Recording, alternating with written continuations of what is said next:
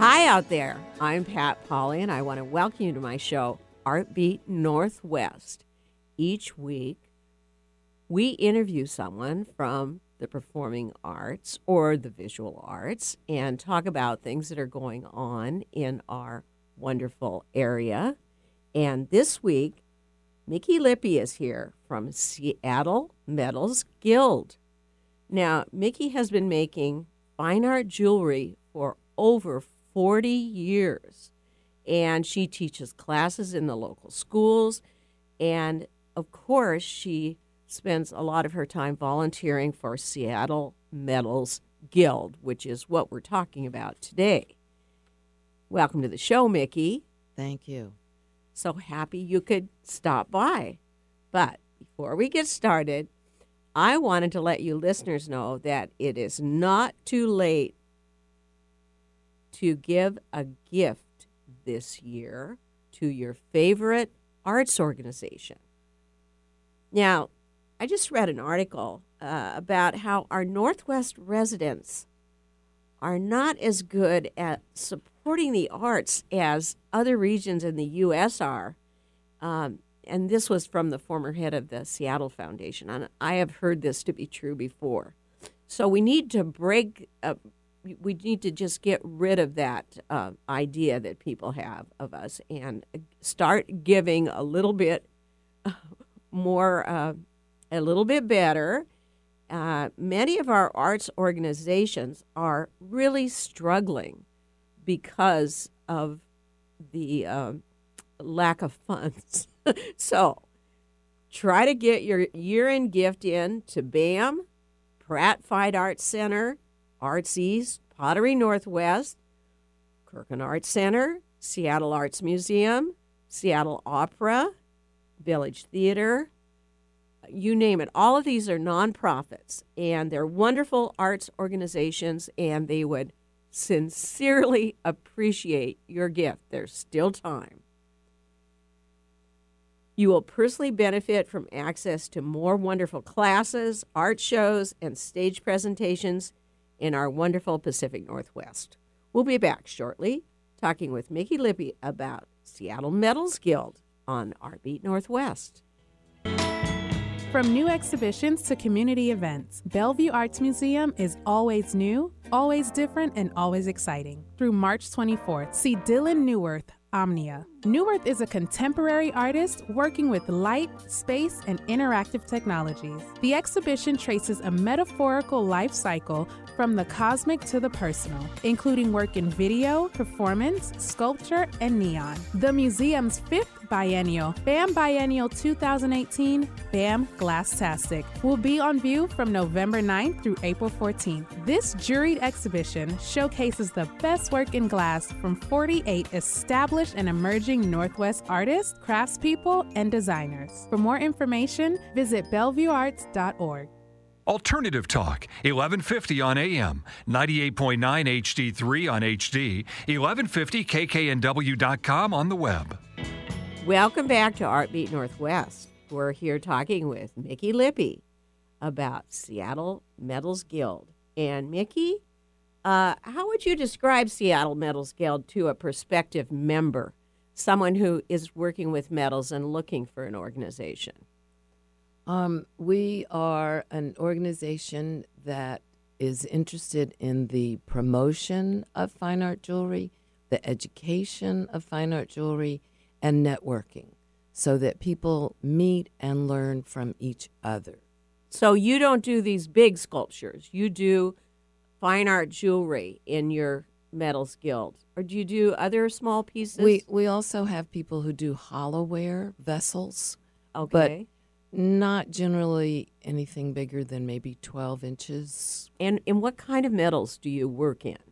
The jewelry is mainly sterling silver, but it also can include gold, brass, and copper. And the more sculptural pieces will generally be copper, maybe pewter. So all kinds of more the precious type metals. Right. Now, when was this started, and why was it needed? I moved to Seattle in 1989, and I had been a member of a guild in the Washington, D.C. area, and I thought it would be a good way to meet people. So I had met 3 other jewelers, and we got together and made a list. I sent out 30 postcards because that's all I could afford, and we had a huge group. Everybody came, and I thought, wow, this is like putting a match to kindling. There was clearly a need. People wanted to meet each other and compare notes, and it's just been a going thing since then. So how many years? 1989, what is that? How many? Almost 30 years. Almost 30 years. Wow. That's a long time. And you found out the need right away, didn't you? Just by right away. A few little letters. And it's been going ever since. So you must be doing something right. So what kinds of things can Seattle Metals Guild offer to a prospective member? And what kind of program do you have that they're so interested in coming to the meetings for? You have monthly meetings? No, we don't have monthly meetings. I set it up that way. Meetings are boring. We have activities. We have a different series of activities, but there's no meetings. Well, that's probably a great idea. Yeah. Nobody likes meetings. No. Oh, okay. So what kind of activities are keeping all these people going? Well, we have once a year a very big jewelry metal symposium, and that's in October of each year. And we bring in 5 presenters. There's at least one from out of the country. And we try to cover, obviously, 5 different topics of jewelry metalsmithing. And this can be anything from, someone who's been making jewelry for years and years, someone who does hollowware. We had at the last symposium a panel of 4 different jewelers and how they each approach making their work, selling their work. So that's held every year. We also have exhibitions and pop-ups and portfolio reviews.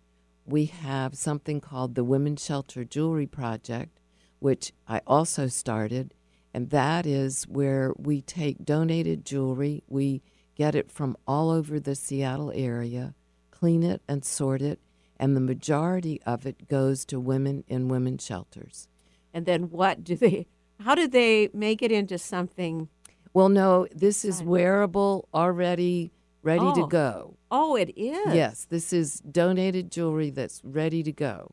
But we try, when you're at a sorting, that's what we call it, when we get these boxes of jewelry and we sort them, we make sure that we put in jewelry that all kinds of women would wear, all types of women, all colors of women, all sizes of women, because, that's who's going to get it. And it's all clean and ready to wear. Oh, and wonderful. When we give it to the shelters, we don't say anything about how they give it to the women. Right. So they have different ways. Sometimes they play bingo, and that's the prizes. Sometimes they just put it all out on a table and people pick. If it's a family shelter, they let the children give it to mom for birthday or Mother's Day. We don't say anything about that. We just give them the jewelry. Because a lot of times when women leave and go to a shelter, they don't have anything. Oh. They just leave in the middle of the night with a small bag if they can. And this just gives a little bit of comfort in their life. Right. To have some jewelry to wear. Exactly. There aren't too many women who don't wear some kind of jewelry. Right. So now you have a program for students too. We do. It's called sounded really interesting. It's called Passing the Torch, which is what it says. We're trying to get younger people to come along so we can pass them the torch. And this is run in conjunction with all of the high schools in the Seattle area that have jewelry metals programs. So the teachers at the school jury the pieces, and they submit them. And then once a year, the exhibition is held, and there are prizes for different things and different categories. And, yeah, high school students get to show their work.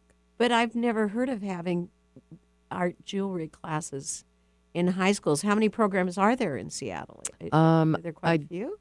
I think there's at least 5 or 6. Oh, my goodness. So you must have a pretty substantial exhibit. I think I saw one previously in the community gallery at the Bellevue Arts Museum, and it was quite impressive. Oh, the work that these students do is absolutely fabulous. It's very professional. This is not, just something thrown together. It's very professional. And it's wonderful that they do have a place to show them. Exactly. So also you must have, and you were talking about exhibits for your members. And what have you had there lately, and what do you have ahead?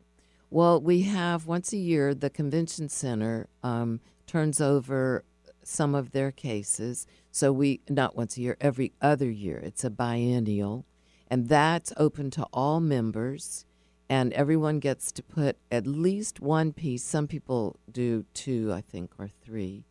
And that's a really wonderful opportunity because at the convention center, thousands of people walk through there and see the work. Yeah. Okay, so you have your big exhibit at the convention center. Do you have other exhibits throughout the year, too? We have small exhibitions at different places, different galleries in the city. We have one at Cobo on Jackson. She has 2 locations at the Cobo shop on Jackson. We have, we've had one at Estina. It's a women's clothing store in Kirkland. Yes, I'm familiar with that. We've had one at Waterworks Gallery up in Friday Harbor, and we have a new exhibition committee, and we have some ideas we're working on. We don't have anything for sure yet. So now, is this a place where people really share as far as your guild goes?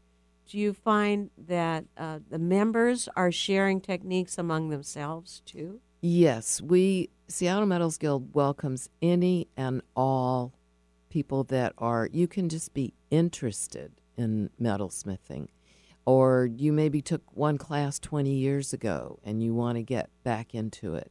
You don't have to be in any way, shape, or form a professional jeweler to join. So do you give longer-term classes from Seattle Metals Guild, or do you depend on some of these other arts organizations to do that? We don't do actual classes because that's being offered at Pratt and North Seattle Community College and Danica and Tacoma Metal Arts in Tacoma. So those places all offer jewelry classes. What the Guild does is offer lectures and programs and opportunities for exhibition and pop-ups and portfolio reviews. Well, let's talk about your pop-ups a little bit. Now, where do you have those and what are they?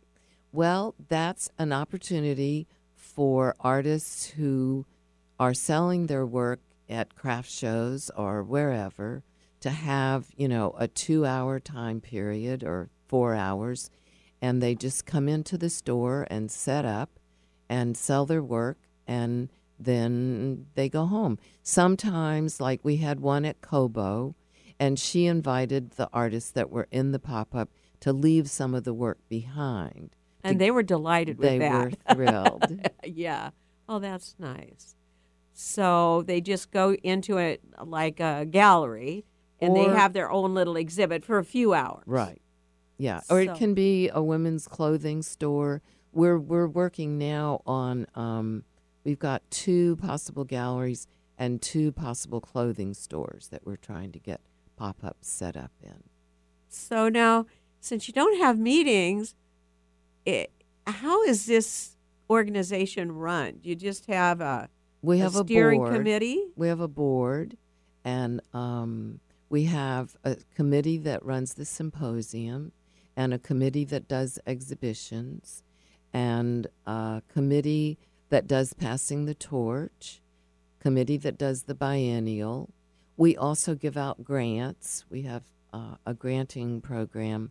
We have 3 different grants, I think, that members can apply for. And we have a lecture series.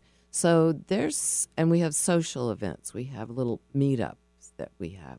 So there's really at least one thing that happens every month. Oh, and we have the sortings for the Women's Shelter Jewelry Project and the sale that we do for that. So there's at least one event every month. It's just not a meeting. It's just not a meeting. It sounds like your events are a lot more interesting than meetings. Yes. You know, either it's a social thing or it's a work party or it's some kind of learning. Right. And you talked a lot about the learning besides at now you have that big annual convention, and then you have learning things going on throughout the year too, right? We do. I mean, we have the lecture series, which is we have 4 lectures a year, and that's an opportunity for members or non-members. We bring in non-members to talk about something that's happening in the field, and or to tell about travels that they've been on. But at the symposium, we really try to what's out there that is happening in the field that the members may not know about. Like we had a couple come and lecture who do 3D printing. All of their jewelry is 3D printed. Well, how can you do that with metals? Well, it's cast in metal. So you 3D print the model. The model, okay. And then I got the it. model is cast in metal. Oh, okay. Well, it's already time Good for a question. break. Yeah, and we're going to come back and talk a little bit more about this new way of making jewelry. But we're here with Mickey Lippy talking about Seattle Metals Guild on Artbeat Northwest. We'll be right back. Support for Artbeat Northwest with Pat Pauley comes from Pratt Fine Arts Center, offering year-round classes for youth, teens, and adults. Located in the central area, Pratt is the only facility in the Northwest where absolute beginners and established professional artists work side by side, creating art in glass, metal, stone, and wood sculpture, jewelry and metalsmithing, painting, drawing, printmaking, and mixed media. Learn more and register for classes at pratt.org. Alternative Talk 1150, the talk of the sound. Welcome back to Artbeat Northwest. We're talking with Mickey Lippy today about Seattle Metals Guild. And she's talking about the new things in metals and how you can make the model for jewelry out of 3D printing, and then you cast it from that, right, in metal. Right. Which sounds fascinating. Are very many people around here doing that yet? No, I don't think. Well, Green Lake Jewelers is the guy that owns it, Jim Tuttle. He actually helped develop the software. Oh, really? That does that. Well, that's typical of here. We're good at developing software and hardware and all that stuff, right? But it's not an area that you're going to get out of my comfort zone very quickly. Oh, okay. So it's not your... Well, let's talk about your comfort zone. Let's talk about your own teaching, because you have been a teacher for a long time. Right. And what exactly is it that you teach? Well, I don't teach technique. There's lots of people out there that teach how to solder, how to saw. I generally teach design or a specific thing like an expressive necklace. And I was teaching I was actually in Tacoma, in Spokane, and I was teaching, and I was trying, the idea was to get people to get out of their box and do some kind of jewelry that they'd never done before. So I went over to one student's bench and I said, you should really think about working a little larger, because she was making something that was very small. Make something a little larger and really step out of the box. And she had a really deep, lovely voice, and she said to me, Mickey, I am stepping out of the box. So even in making little tiny jewelry, she was stepping out of the box, and she was looking at it from a little different aspect Right. than you were. Right. Yes. But, I guess everyone is in a different space. Did you That's notice right. that when you were teaching? Or? Oh, absolutely. Absolutely. And when I'm, like, the last class that I taught was the expressive necklace. And several of the students really got it. They really did something that was really unique. And one of the women, she did exactly what she'd ever done before, because I have the students bring in some of their work. But she thought she was very pleased. So there was everybody's something coming from a different space. Exactly. So you never know. Well, now, what kind of work have you personally been doing? Well, my current series is called the Magpie series because the jewelry all has something that I've found on the street. So I have like a magpie. Yes. A friend came to the studio and actually gave me that name. She said, Mickey, you're such a magpie.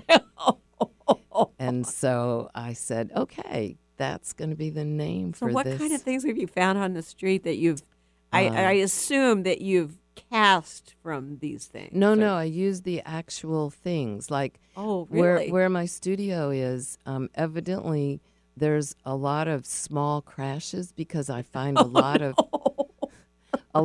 broken rearview mirror glass. So I've done a whole series of earrings that are made from the broken rearview mirror glass that I find on the street. Oh my goodness! Well, I don't know if that goes along with metals guild though, but I suppose you hook it into metals. Well, right? they're mounted in sterling silver. Oh, I see. Yeah, the pieces are mounted, and then I have a lot of tire rubber. When a tire explodes. So I found a lot of bits of tire rubber, and I mount that in sterling silver. Well, do you know Anna Skipska? Oh, yes. She uses a lot of tire rubber, too. Yes. And you can make some fabulous pieces out of that. Absolutely. Yeah. So you mount yours in sterling silver. Yes, it's all mounted. And there's touches of 22 karat gold usually for color. And that can give a very how would you describe your jewelry? I think that with the things you're using, it could be a real current trend. I'm very interested in what we consider to be precious, because diamonds really only became precious when De Beers decided that they should be precious. So to me, these little bits of mirror that I find on the street are very precious, and I set them as if I would set diamonds or any other gem or a piece of rubber. When it's mounted in a necklace and you're wearing it, people don't know that you found it on the street. But you probably tell them. Well, I do. Well, this wonderful jewelry, And I like to see the look on their face when they find out I'm what sure. it is. I'm sure. And so, but you haven't always been in making these individual types of things. You have a background in production jewelry yes. a bit? I was a production jeweler for most of those 40 years. I had people working for me, and we were shipping jewelry all over the United States. I was going to these big shows back east where I would write orders and then sell retail. And I had about 35 galleries and shops that we were shipping to all over. So how does this production work differ from what you're doing today? Well, it's multiples. It has to be something that can be repeated. When you sit down at your bench, you may lay out anywhere 5 to 10 different pieces that you're working on at the same time, and you do the same process to each of them, because You're trying to make an affordable, handcrafted piece that's also wearable. Uh-huh. And so then these days you're not making anything affordable. Well, no.